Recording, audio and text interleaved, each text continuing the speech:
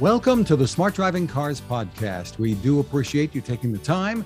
This edition is sponsored by the Smart ETF's Smart Transportation and Technology ETF, symbol MOTO. For more information, head to motoetf.com. Technical support is provided by CARTS, the Corporation for Automated Road Transportation Safety, a 501c3 corporation. I'm Fred Fishkin, along with the Faculty Chair of Autonomous Vehicle Engineering at Princeton University, Alan Kornhauser. Hi, Alan. Hey, good morning, Fred. Good morning, and back with us to close out the year. We're happy to have with us from Sweden, well-known consultant and publisher of The Dispatcher, Michael Senna. Great to see you, Michael. Great to be back. Thank you, Fred. Thank you, Alan. Great having you, Michael. End of the year, my goodness, we made it through it, maybe. Yeah. And he's ahead of the game. In the January edition of The Dispatcher, you lead off with some news. There's a new book on the way that you and Alan are writing, Mobility for the Non-Mobile. You have an excerpt from the introduction, and you say the book is intended to describe the preconditions for and a solution to the problem of providing mobility for the unserved and underserved. Tell us a little bit about this effort, Michael. Well, we've had 4 years of the Smart Driving Cars Summit, and each year progressively we've gotten closer and closer to something that looks like a solution that could be implemented, could be tested. And at the end of the summit, the 2021 summit this past April, Alan presented the concept for Trenton, New Jersey, capital of New Jersey. It's gotten major support. The concept has gotten major support from the governor, recently reelected, and his administration. But what we felt we needed to do was to provide in one place the background. How did we get to where we are? Why are we even discussing this kind of solution to mobility for the non-mobile? So the first chapter, which is what I've excerpted the article in the Dispatcher from, is trying to set the stage. How can we, in this time, be suggesting a car-based, an automobile-based solution for providing mobility? So I've taken the reader from where we began to have a necessity to move. I mean, it's only been a little over maybe 150 years since people began to have to move away from maybe a 2 or maximum 3 mile walk to work or to anywhere they had to go. I mean, as in the article, I said, one of the reasons why we didn't invent cars earlier was that nobody needed them. They didn't need to travel, and even if they needed to travel, they didn't necessarily have the means to travel. Everyone didn't own a horse. Everyone didn't own a wagon. So to begin with the statement that cars did not cause sprawl, they enabled it when people began to have a need or a requirement to move from the center of cities where work was, where the action was, and where most people lived, to move away from those centers, primarily for health reasons. As more and more people moved in in the Industrial Revolution, people began to get more crowded. There were problems of sewage and waste and all kinds of things. And those who could afford it moved, but they didn't move 10, 15, 30 miles away. They moved a few miles, maximum. And I lived for a year in the first suburb of London, in Pimlico. And I walked to County Hall, where the London Eye is. I walked there and home every day. It was 2.5 kilometers. Now, that was the first suburb in London. And then gradually, as more and more people moved in, the suburbs began to move further and further out. And then gradually the trains came, and trains made it possible to move further. So the idea is that that sprawl occurred. And then in the 60s, businesses began to move out of the cities, and sprawl continued at the same time as more and more people who really couldn't afford it moved into the cities, either from the south or from other places. And this inversion occurred, where now we have people living in the center of cities where all the businesses used to be, and all the businesses now outside of the cities. And as this continued, sprawl and suburbanization began to move further and further out. So now not only have many of the people who lived in the cities, including some of those who were maybe classified as poor, have moved further into the suburbs, and the cities have become less and less, let's say, viable in terms of a combination of accessibility to work and accessibility to affordable housing. So what we're trying to do is put the people who need a job, who need to get to places like hospitals and schools and good places where they can buy food and other goods, together with a mobility solution that allows them to get there. And you know, it is more complicated because, unfortunately, because of where everything is right now, transit systems don't help very much. Buses aren't working the way they worked back in 50, 60, 70 years ago, when people lived in one place and needed to get to work in a relatively small area. Now we've got everything is spread around. So the idea of this article is to condense the first chapter of the book. And the reason for the book is to build up to what is the solution and how is the solution going to be implemented. And in between, the chapters in between are essentially the panels that we've had and the discussions that we've had over the last 4 years on each of the components, such as, are driverless cars safe enough? Can we actually implement them? Who's going to build them? How are they going to be serviced? All of these, the details around it. And then the last solution, the last chapter being the focus on, what are we going to do in Trenton? How are we going to accomplish this? And what are the expectations? Well, you are so good at laying out the history. Readers of the Dispatcher know this. And if you haven't been reading the Dispatcher, I'm addressing the audience here. michaellsenna.com is the place to go to get hold of it. You should be reading it. The history that you're able to bring to issues is what we're going to be seeing in this book here, and then laying out really the whole need to rethink mobility. One thing that's important here, there are two main authors, but there's a list of contributors. For example, Ken Pyle, during the last, from the time I began coming, he's been summarizing in Vioti in his blog. He's done a terrific job of doing summaries of the panel discussions that we've held. So he is a main contributor, pulling pieces out of the work that he did, summarizing the panel discussions and putting more meat around that, and building the chapters. And then there are others. Of course, there are others who were leading the panels and who have participated in the panels. We're reaching out to them. Just during the last couple of weeks, we went back to Aurora and Waymo in a panel that they were in, and asked them for some clarifications, because it wasn't exactly clear what it was that they had said, and they immediately came back and provided the detail that we needed. So this is going to be a collaborative work. Alan? I think that what has happened with respect to, and I'm certainly not a great historian, that's for sure. But we've come from sort of a point source sort of type of living at a point, and then we evolved to more maybe a hub and a spoke sort of way of living, all of a sudden to a network of living. And each of those sort of imply different aspects of mobility to the individual, or for the individual to get the benefit of this kind of lifestyle. So if we're just the node or the hub, you can walk it. Okay.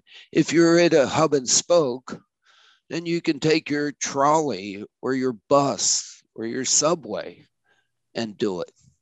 If you become a network, it's just like the internet. All of a sudden, you need new tools to do this, and the tools that we've had on the shelf have been tools that did really well for hub and spoke.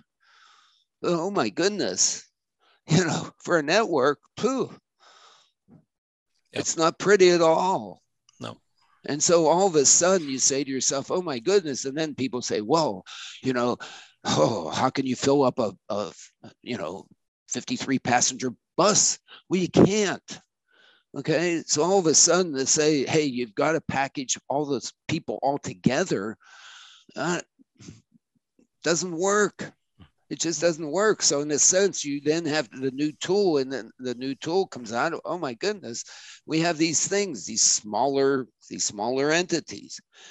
And the key to it is, the key to it is the affordability that's provided once you then say that the operator of each of the vehicles, then all it has to be is some sensors and some computers and some things that behave like Moore's law.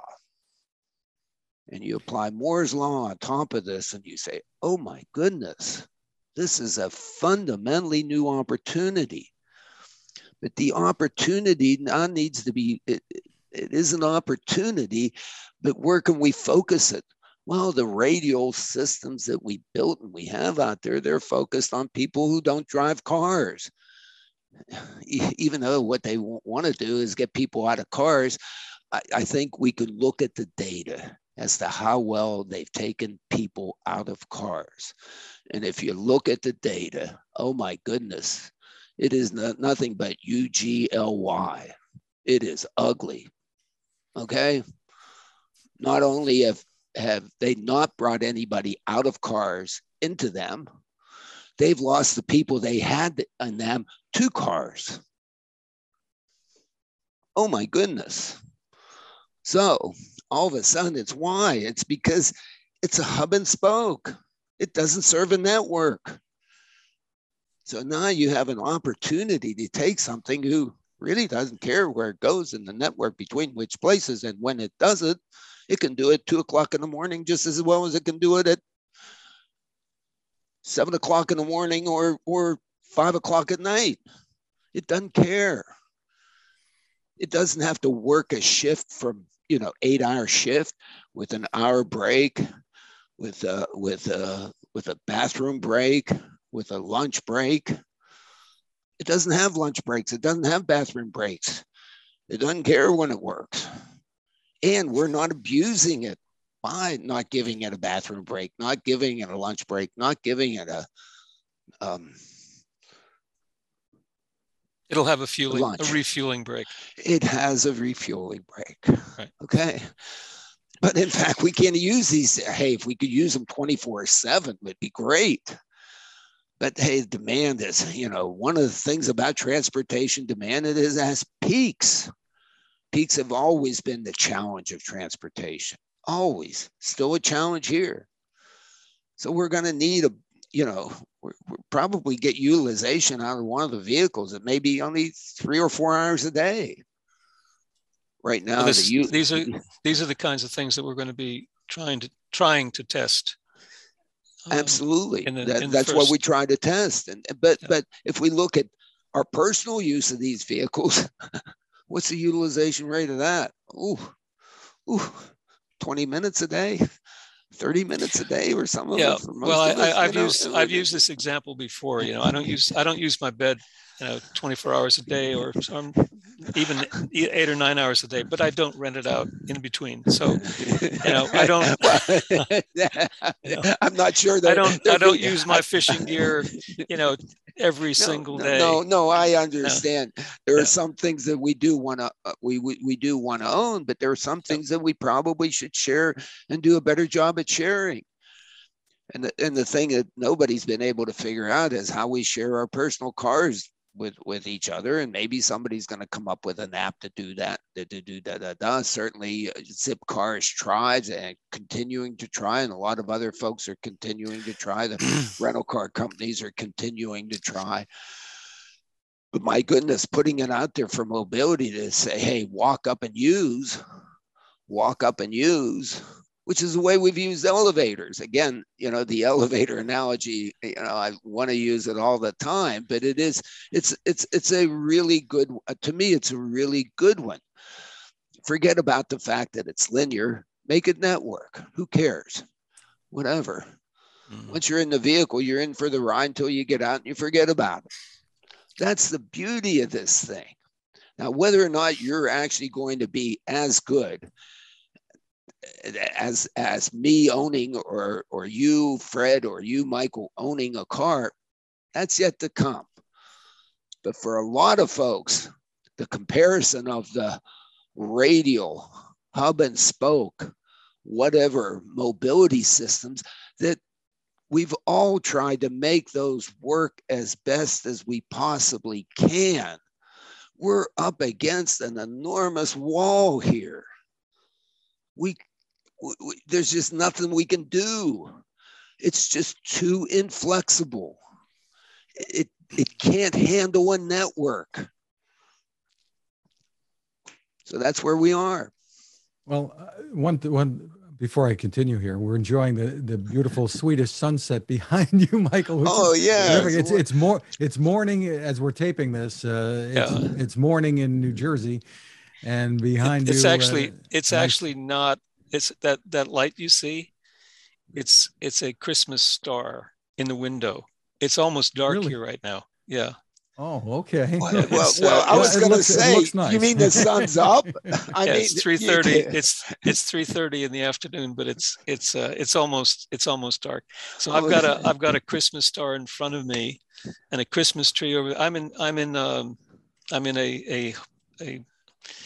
meeting, or say a gathering room in a condominium that we are part of outside of Stockholm, actually about 2.5 hours south of Stockholm. But it's nice. It's a nice idea. Well, I was surprised there was light. Days are getting longer. The image I had here. The sun is coming. Yeah. Well,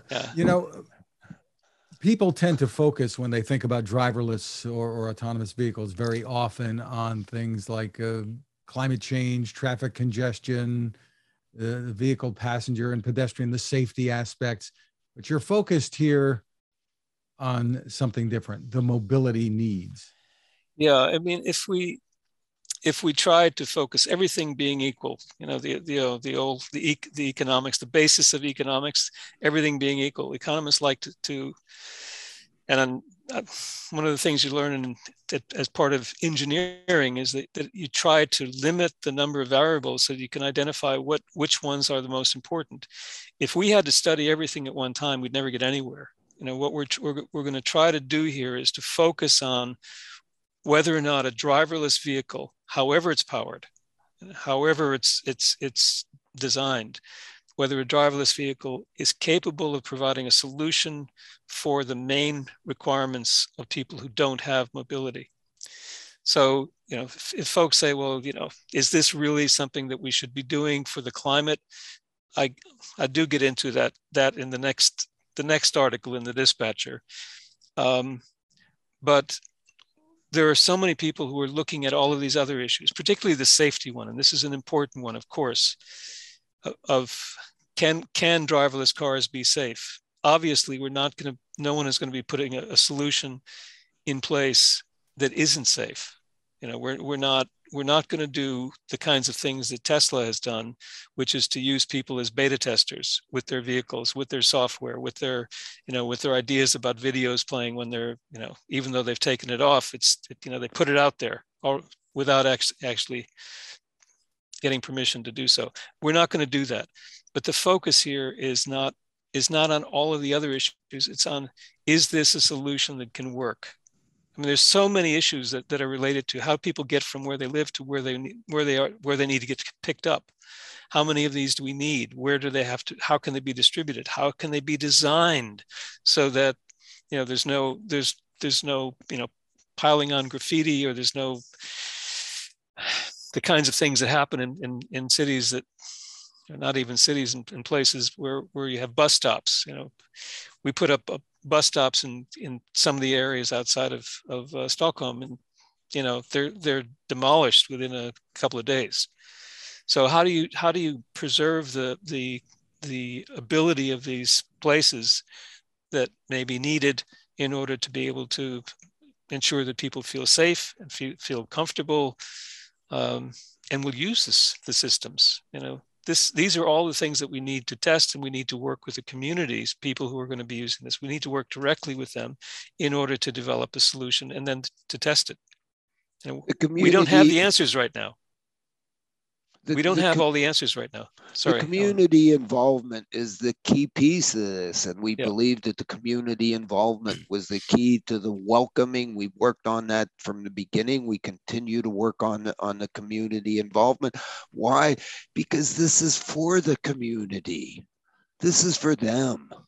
This is for the folks who, it's not for us so we feel good that we think that we put something out there for somebody who knows what. This is for them. And so therefore we want to try to say, hey, we might have a couple of Lego blocks here that we think we might be able to use to put into your environment. Should they look like? What can they look like to solve your problem? Because to give you the mobility and to give you, in sense, maybe I don't know, I'm sure they're happy, become happier, of course, and to do the things that they want. So that is a fundamental key. It's the necessary condition of all of this. Yep. Yes. And let's make clear that while this particular project and effort is focused on Trenton, this is, as your students have shown in a podcast a week or two ago, this can be replicated in so many places. Well, in this country and elsewhere. I it goes without think so. Even if it couldn't, it's worthwhile trying in Trenton. But is Trenton any different than many of the other cities? What's made Trenton so darn unique? All these places have evolved the same way. The top end of the economic spectrum has evolved this way. The bottom end has been crushed. Okay? We're dealing with a bottom end that's been crushed. All right? And they just haven't been crushed in Trenton. And not all of Trenton is crushed. Okay? But many.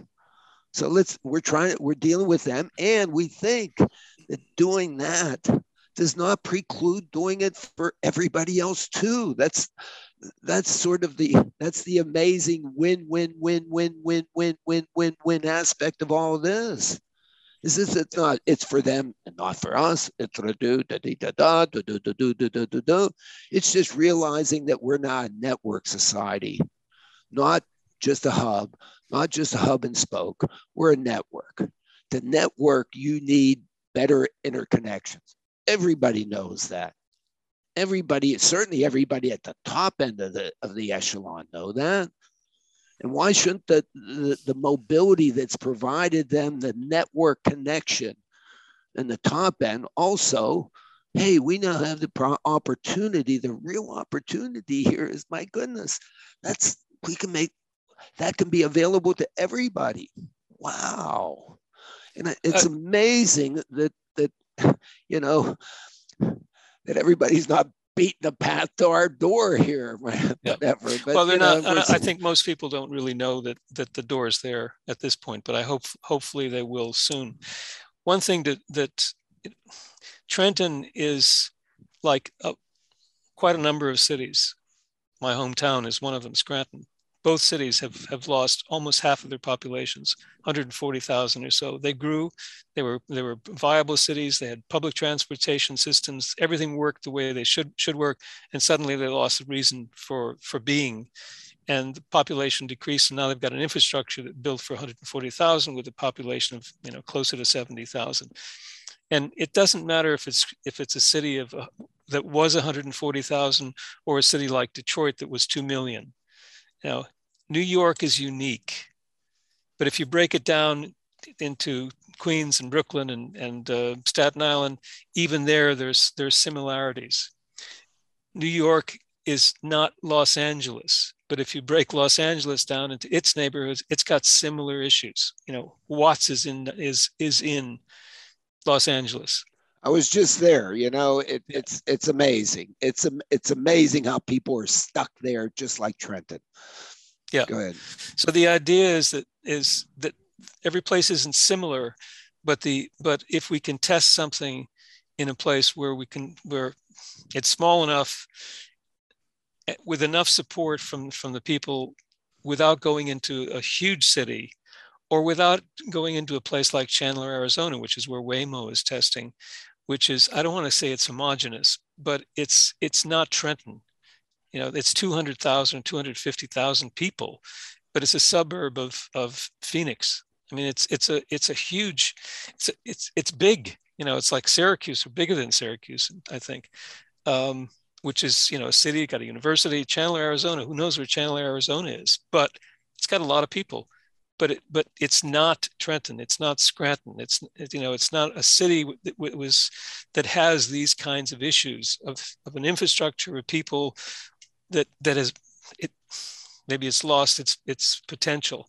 But these cities have one thing that we need to keep in mind: the populations are not going in the direction of cities. That myth that was fostered by Henry Glazer and others that the cities are now revitalizing, this renaissance, everything's going to go back and everybody's going to live in the city. Fine, that worked for a little while, but then suddenly people realized, I can't afford this. Even people who could potentially live in a city that costs X, suddenly they're needing to pay 3x or 4x just to get a little apartment. So that whole concept isn't, we're behind that. That's so this type of solution will hopefully be able, that we can show, will be able to be used in multiple types of environments.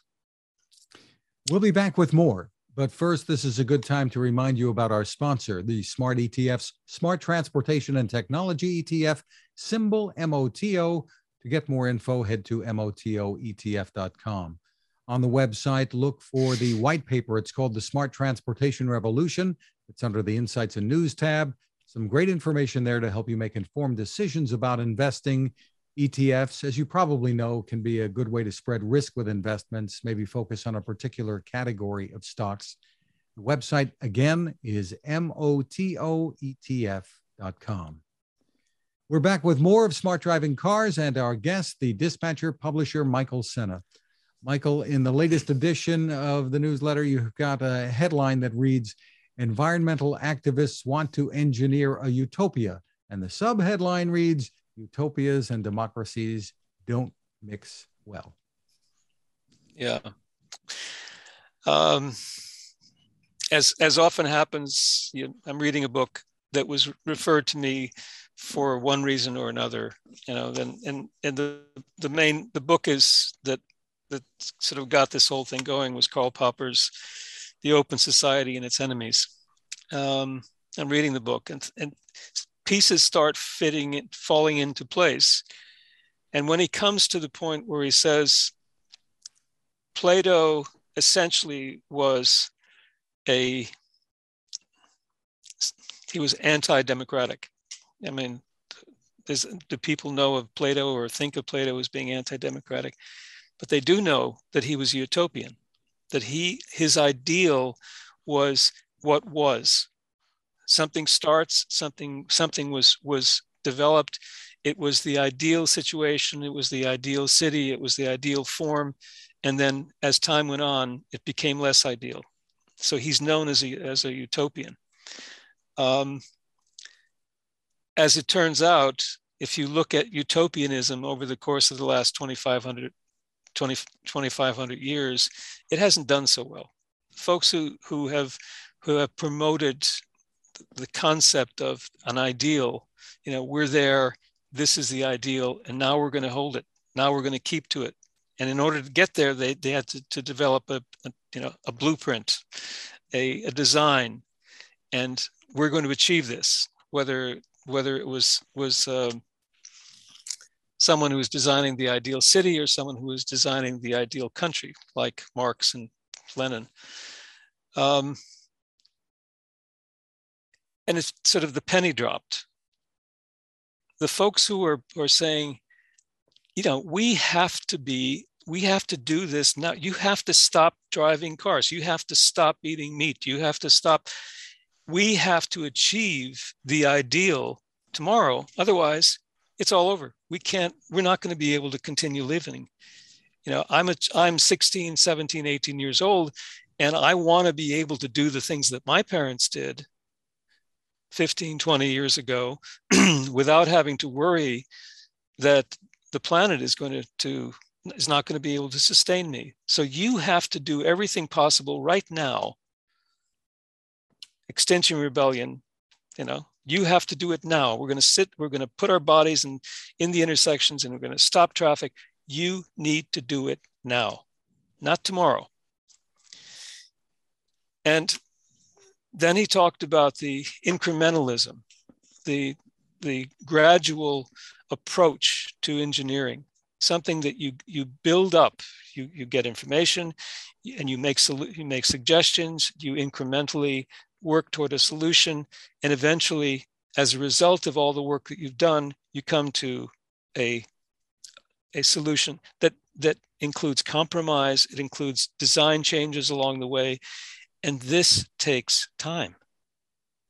COP26 means this was the 26th meeting that they had, the first one being in Berlin 26 meetings ago. And we're not there yet. The little kid sitting in the back of the car saying, aren't we there yet? And the father saying, we have to drive there. It's not just on the other side of the fence. We have to drive 2 hours to get to grandma's. So after 2 hours, we'll be there. And I have to drive the car there. And if you're making a lot of noise back there, you're distracting me. And so I can't do my job. It's exactly the same thing with the utopians fighting against the people who are trying to do their job. And that's what I've put forward in this article. It was a Popper who, he wasn't talking about COP26. He wasn't talking about global warming and climate change and all this other stuff. But the concept of people working hard, diligently, trying to come up with good solutions that will allow us to continue to live on this planet, versus those who saying, you have to stop. We've got the solution.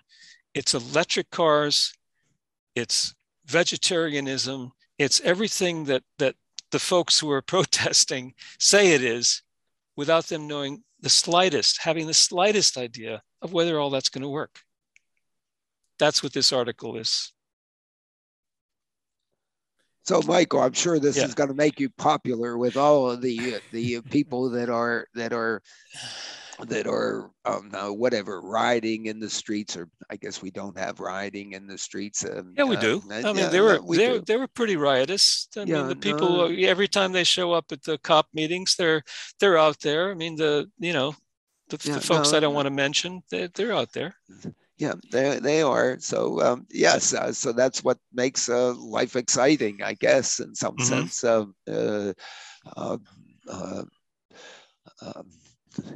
I guess it also, to me, I guess I've stopped wanting perfection myself. I think perfection's kind of nice. My sort of argument against perfection is that it requires an objective function. I guess that's because I'm an optimizer. I have to write an equation for an objective function, and it's going to have variables in there with coefficients, and whether or not it's squared, the sine, or hyperbolic cosine, or who knows what function of a function of the da. I mean, we can make them fancy schmancy and whatever. And But the ones that we have in our particular brain that really determine, what we think is best for each of us, we're all different. And in some sense, vive la différence. It would be really boring if we were all the same. I mean, it would be totally boring. I mean, can you imagine how boring? Totally. And so it really is wonderful that we're all different. But because we're all different, there could exist, but I'll claim there does not exist a solution that would be perfect for everybody. Because our objectives are different, our views are different, our perspectives are different, our interests are different. Da, da, da, da, da, da, da, da. And so what we require is sort of, we require a solution that is sort of kind of good for all of us, and maybe best for, of course, me. Of course I would want that, but I mean, I wouldn't deserve that. So what we should be doing is looking for good solutions, things that are good, things that are whatever, and that's not utopia, because utopia is supposedly, this thing that is best for everybody. Come on, that's not even you shouldn't even be able to use that string of words together, because it's not achievable. Okay. But I mean, the fact is that over the course of history, over at least the last 2,500 years from the time of Plato, people have been developing concepts of a utopia. Yeah. And there are so-called philosophers like Hegel, who have helped dictators, kings, Sure. Hey, to say that we have the idea, we have the ultimate solution, this is how it can be, and now everybody just get in line and do it. If I'm big enough narcissist and I'm so self-focused on what's in my brain, I think I can define what is best for me. Okay. And if I then think I have the power to then impart it on each of you, then that's where we get to, that concept of that would be my utopia. And that's where people get themselves into trouble, right? I mean, once they start, I think, as opposed to looking around and saying, hey, really, what's really somewhat good enough for me, and good for Michael, good for Fred, good for everybody, good for you, the listener. And, let's find a solution that kind of makes us all kind of happy, as opposed to happiness, the happiest that I can possibly be. Yeah. I mean, that's how we get ourselves into trouble. Well, that's how we were designed, or that's how, this particular combination of cells and so on to do, and things up here sort of think, that's what we're dealing with here. The purpose of the article was to encourage the people who are working on this, whether they're just working on their own or whether they're working with COP, the UN organizations, to continue an incremental approach. We're going to find solutions to this, and not to ignore the utopians. Sure. Extinction Rebellion groups, the Fridays for the Future group, but not to let them define the agenda. It's not for them to define the agenda. That's the purpose. Yep. Michael, you also take a look at the Infrastructure Investment and Jobs Act and the still pending Build Back Better Act, right? Yeah, and you point out until cars fly, we will need the roads and bridges here. Yeah. And it's so related to what we were just talking about, and the debate about the incremental approaches and what's going to get passed, what isn't going to get passed here. Well, honestly, I wrote that because I needed to understand it, and because trying to get the information out of different sources, news sources, whether it's a good source like The Economist or newspapers, trying to understand how this all happened and where it is right now, and who's on what base, and who's batting and who's pitching. I couldn't get all of that, so I had to sit down and put all the pieces together. And as a result, hopefully, those who are reading it will understand where we are right now. We've got the infrastructure bill, or the Infrastructure and Jobs Act, has been passed. It's now part of the law, and the Build Back Better hasn't. It was due to go to a vote, and the senator, we can say what we want about him. He's a Democrat. He's from the state of West Virginia. I think this individual is actually thinking about a lot of things that people aren't giving him credit for thinking about. And it's not just his constituency. It's not just his future as a am I going to get voted in or voted out senator again? I think he's been around long enough to understand what the issues really are. And people, the so-called progressives who are lambasting him, and Bernie, my love, and Elizabeth Warren, just really giving him the bile that's been poured on him. They haven't really gone back and understood what it is where the problem is. It's, this is a lot of money, and is it being put in places where it needs to be put? And could this have been done better? As people are saying, well, we told you, if you had separated these, if we told you that if you separated these two and made one bill infrastructure and one bill, the so-called Build Back Better, then we might get the infrastructure, but we're not going to get the other one. And we really want the other one. So we should have held out and made it one vote. Well, of course, that wouldn't have passed. It wouldn't have even gotten through the House, never mind the Senate. So it's I didn't write the article. I didn't write this particular article to make any statements or give any judgments. It's mainly to say this is what's been happening. And what's happened now is the one vote they absolutely need, because they had to have all Democratic senators voting in favor of it, they don't have.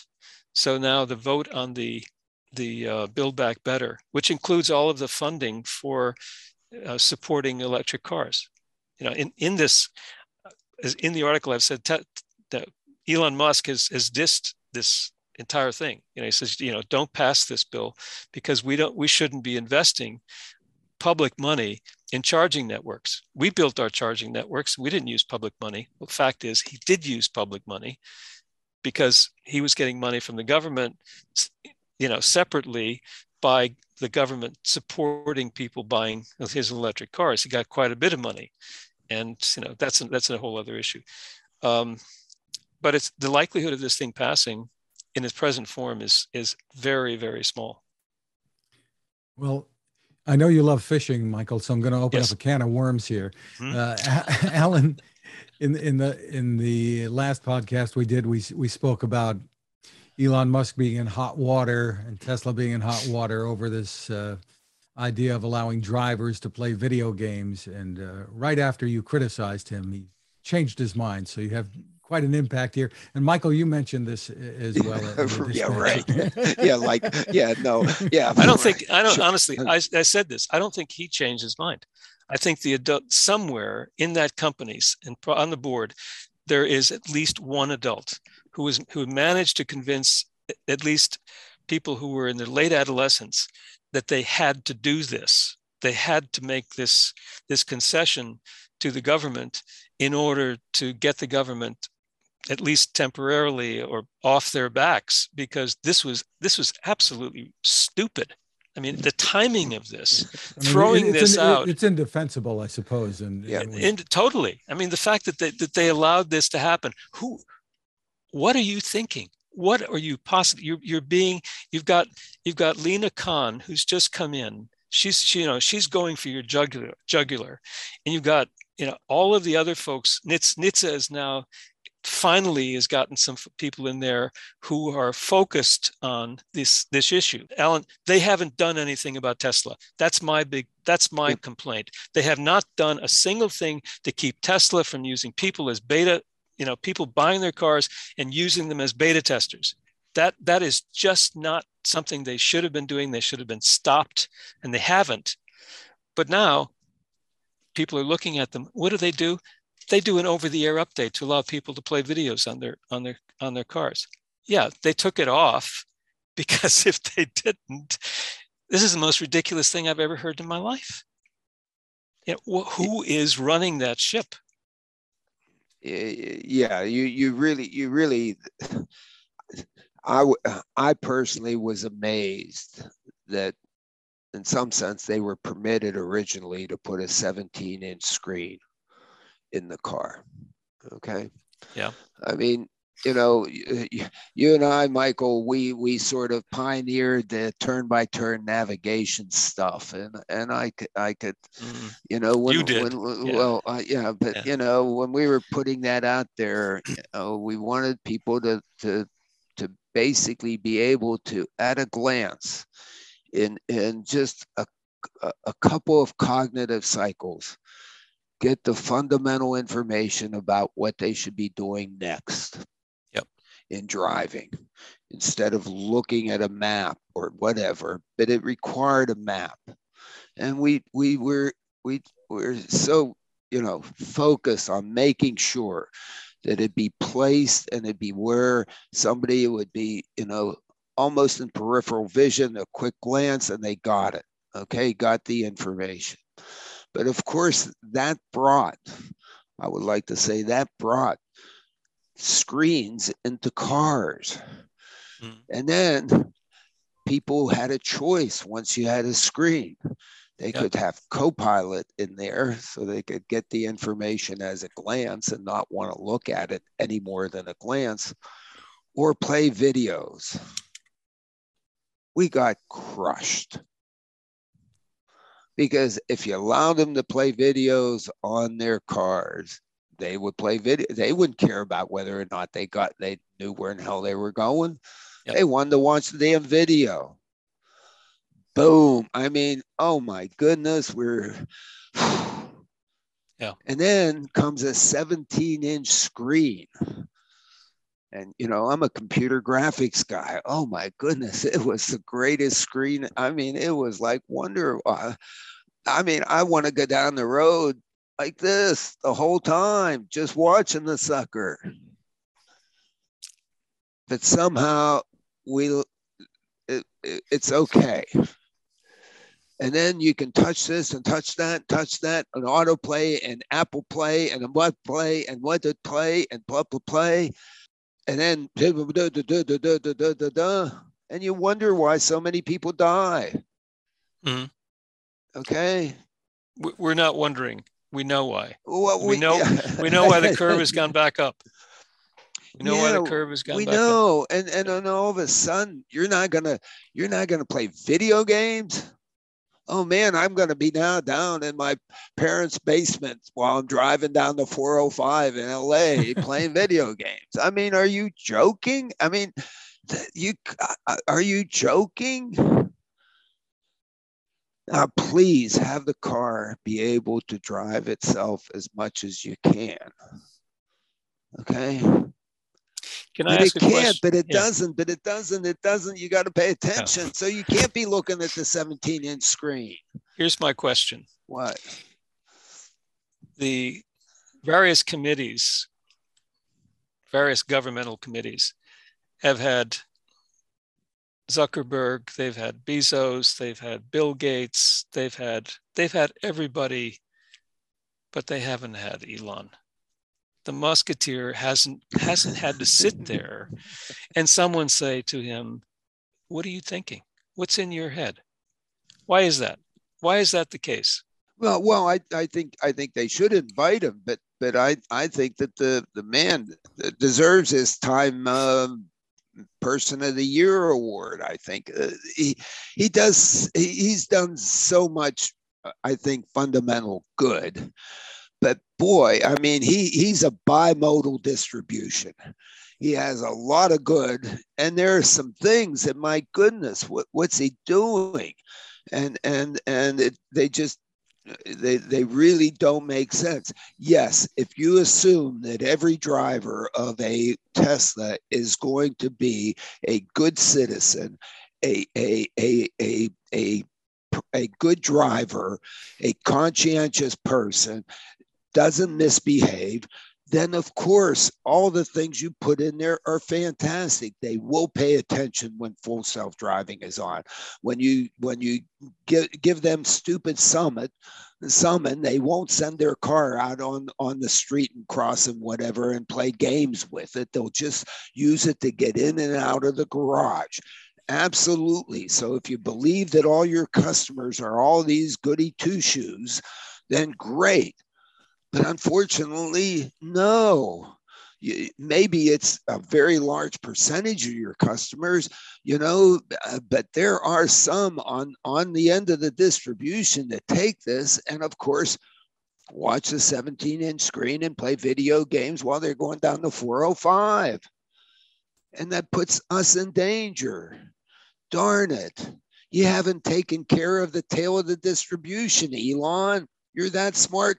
Deal with the tail of the distribution. Yeah, but yeah, go ahead. I don't care if it's 99%. I don't really care if it's 99%. I don't put brakes on 99% of my cars and not on one. Yeah, I don't leave the brakes off 1% of my cars. If I'm a car manufacturer, my responsibility is not necessarily to the driver. As I said in this article, the responsibility is to everybody else. Absolutely. If somebody wants to take this car and kill themselves, knock yourself out. Do it. But don't take anybody else along with you. I can't decide whether the person in that car is going to look at the video while he's driving and not look at the road and drive into me. I can't decide that. But someone who puts that in front of that person, who gives them that opportunity to do what they've been doing with so-called self-driving and full whatever it is, full self-driving and autopilot, that's their responsibility. They should never have ever been allowed to do that. That's my opinion. I mean, I've got an opinion, and then it's my newsletter, so I can write. No, of course you can. And whether or not they allowed or not allowed, Elon shouldn't have done it. He shouldn't have. He's the one who could disallow it. He can take it off. Okay. Yeah, because as we've seen in his company, he makes the decisions. It's Elon, or it's either Elon's way or the highway, because there are an awful lot of people out there who used to work at Muskerville, at Tesla. They're doing good things. We've got one here at Northvolt, who's developing the Northvolt, the battery factory. They're all over the place. They've done great work. Yeah. And I think I mentioned many of them in the article that I wrote a few months ago in the Dispatcher, just about how things have occurred and how things have evolved inside, using that wonderful book that was written by the New York Times author. I was going to say that the phone makers have been grappling for years with, and the operating system makers have grappled for years with ways to keep people from being able to look at their phones while they're driving, unsuccessfully, because they can't distinguish who's the passenger and who's the driver. That's one of the things that they haven't been able to tackle. But they do have things like Android Auto that, limits the screen and what you can do and such. But at least they're making an effort. Here, it seems like Musk was going in the opposite direction until he was slapped, I suppose. Well, Fred, you're giving them a lot of credit. They could do a lot more. They know so much more about what's going on in the car. Okay. They don't have to ask me if I'm driving. Okay. They know if I'm driving. All right. Mm-hmm. They have a camera there. They can see me. They can do that. They have not done enough. Okay. Excuse me. All right. They need to do more. So if they really wanted to shut it down, they could, because they have enough information going on there that they do know way out to the several 999s out there. So please. So should there be a regulation then that has to be implemented, that the phones I'd have say to include I'd that say technology?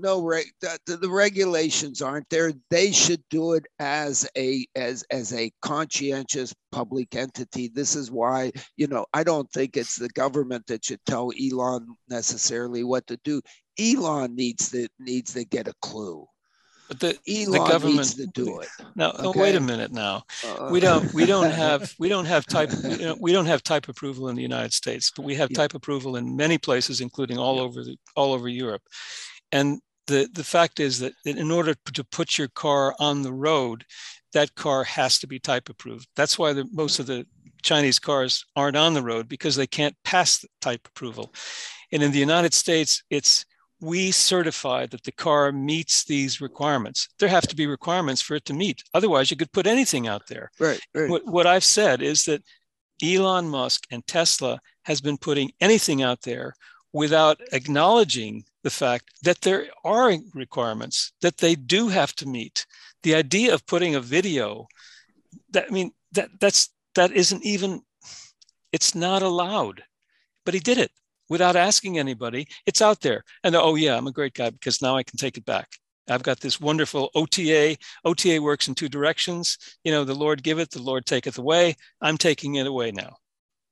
I'm a great guy. No, you should never put it there in the first place. I'm going to slap your hand anyway. Okay. So I want to slap his hand too. I mean, I agree with you. He is still a great guy, but but he has flaws, and we're going to whack him on every one of the flaws that we can, because he has an enormous amount of power. That's for sure. He has an enormous amount of power, and I guess I would like to understand. He doesn't have to explain why he does some of these things that he does. Okay. I started the article out. He's got an empathy screw loose in his head. There was a quote, I think, from his brother I'm not online. that brutal. Okay. No. Well, what was the quote, Fred? I would have to look up exactly what it was, but there was a quote from his brother online that I saw this morning, talking about him not being as empathetic. His brother said that? Did he read the Dispatcher? I believe so. Yeah. Did he read the Dispatcher? I mean, was maybe, no, well, we all have, I don't have much empathy. I don't have much empathy either. I'm not, my wife, man, she has 102% empathy. I am. Well, one other headline we want to touch on today, a post from Waymo online that reads, "We're pleased to work with Geely as we integrate the Waymo driver into a version of their new mobility-focused all-electric Zeekr vehicle." And then they go on to say, designed in Sweden for riders first. I mean, I saw that and saw Brad Templeton's post on that, and I looked at it, my eyes rolled, but I think Michael is bailing me out, and so I'm not as displeased as I was when I first read it. Michael. I think that Waymo has agreements with lots of people. They've tested lots of different makers of cars over the years, and this sounds like this is another opportunity. There's a car out there, let's test it and put the Waymo beanie on top and see how it looks. And the same is true with Geely. Chairman Li Shufu has done a great job of following let's say he's learned the lesson of monopoly. Don't spread your investments around. Don't put all your eggs in one basket. And he's got plenty of baskets out there, from Volvo cars to Volvo trucks and Daimler, and just lots of folks, lots of different companies. So it's nice that they've got an agreement, but I don't think it's anything of earth shattering or anything that's going to keep the folks at GM and Ford up, or Stellantis up late at night. I think they all have cars that are at least, on paper, something that does exactly what this car does. And this car is, in fact, on paper. It's not yet something that's out there. So. Yeah, I think on top of that, I think, maybe Waymo is looking to get an investment from somebody else, and that's why they put the darn thing out. Seems to me they have an announcement of having an order in, or an opportunity to buy how many, 80,000 is it, Pacificas. They haven't bought, or is it 60,000? I forgot what the number was, 60 or 80,000. I don't think they've executed on that agreement. They had an agreement to buy 20,000 Jaguars or something like that. Doesn't seem like they have all that many vehicles out there running around in Chandler, Arizona. So they're piddling around in San Francisco and Los Angeles and mapping New York City and parking some vehicles in New Jersey. I haven't seen any of them show up in Trenton. But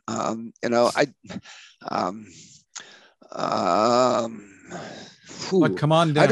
I'm not sure. I'm not sure to what extent Waymo's, dead in the water right now. I mean, I don't know. I don't know. I don't know what's going on. Of course, I don't know. I don't want to know anything that's not made, that hasn't been made public. They made this public. I wonder why. Maybe they have. This is a way to get Google into China or something like that, because now they're going to be on a Chinese skateboard, and they'll be able to have Waymo be in China and bring Google with it. I don't know. Maybe there's a bigger play on that. Whatever, but I think, Michael, you sort of assuaged me this morning a little bit by saying, this is just one of many announcements, and who knows what. As I look at the design, and I'm not a car designer, it was the opportunity to have a vehicle without a driver, with only passengers, because this is the only way that this thing is successful. Okay, if you're going to have all those gizmos on a car and you have to have a driver, you have to have an attendant, it can't scale. It can't be a business. It can't become Google. It can't become Facebook. It can't explode. It can't serve a network. Okay, it doesn't have the connectivity. So give it up. All right. So if you're really going to do that, if you're really going to solve the network problem of mobility, which might give you an opportunity to scale, which is, of course, what Uber thought it was going to be, how it was going to be able to scale, which is what Lyft thought it was going to be able to scale if it did that, which ran into trouble, and because it couldn't get to the point where it could remove the driver. Okay, removing the driver is key. Again, we would not have the high rises that we would have if we didn't remove the elevator operator out of the elevator. Okay, it wouldn't have happened. Wouldn't have happened. I don't see how you could afford it. There would have been another more affordable solution that would have come out. Whatever, it wouldn't have happened. And so, if you want this one to happen, then design the vehicle realizing that that's the case. And if a level floor, which a level floor is really important if you're going to have multiple people in there coming maybe in and out. And there's a lot of in and outs, elevators have level floors. All right. Then the configuration inside the vehicle is somewhat different. Doors. What's important in all transit vehicles forever, irrespective of whether they're dealing with the hub or the hub and the spoke, are doors. What they have for doors on this thing, you got to think about your doors a little bit better, okay? And deal with that. And I don't know. Again, a lot of better car designers. People deal with design of cars, but those are kind of the fundamentals. And then the seats, whether they recline or whatever, what are the trip lengths in these things going to be? They're the network connections are relatively, the interest is to get between many places and not too distant places. Look at how people use their cars. Oh yeah, we talk about the person who commutes, an hour and a half each way and so on. That's the tail of the distribution. Most of the folks are down there in their cars. They run to the store and back. They run to church and synagogue and mosque and back. They go shoot hoops. They go to the gym. They go to the doctor. They go visit a friend. They go pick up a sandwich. Okay, that's what they use it for. These are short distance things, and I don't know, maybe. With that, it sort of sounds like to me we've come full circle here. We've come full circle. And Michael, we really want to thank you again for taking the time to join us. Always great. Love your insights. My pleasure. Thank you to our sponsor, the Smart ETF's Smart Transportation and Technology ETF. The ticker symbol for the ETF is MOTO, and more info is available at motoetf.com. Technical support is provided by CARTS, the Corporation for Automated Road Transportation Safety, a 501c3 corporation. You can find us once again at smartdrivingcar.com, also on Anchor FM, Spotify, TuneIn, Apple, Google, Spreaker, wherever you get podcasts from, and smart speakers can play us too. You can find my tech reports at techstination.com. I'm Fred Fishkin along with Alan Kornhauser. Thank you for listening or watching. Have a safe, happy, and healthy year ahead. Happy New Year to everybody. A little bit early, but Happy New Year. Let's look for 2022. Actually, 2021 wasn't all that bad. Could have been worse.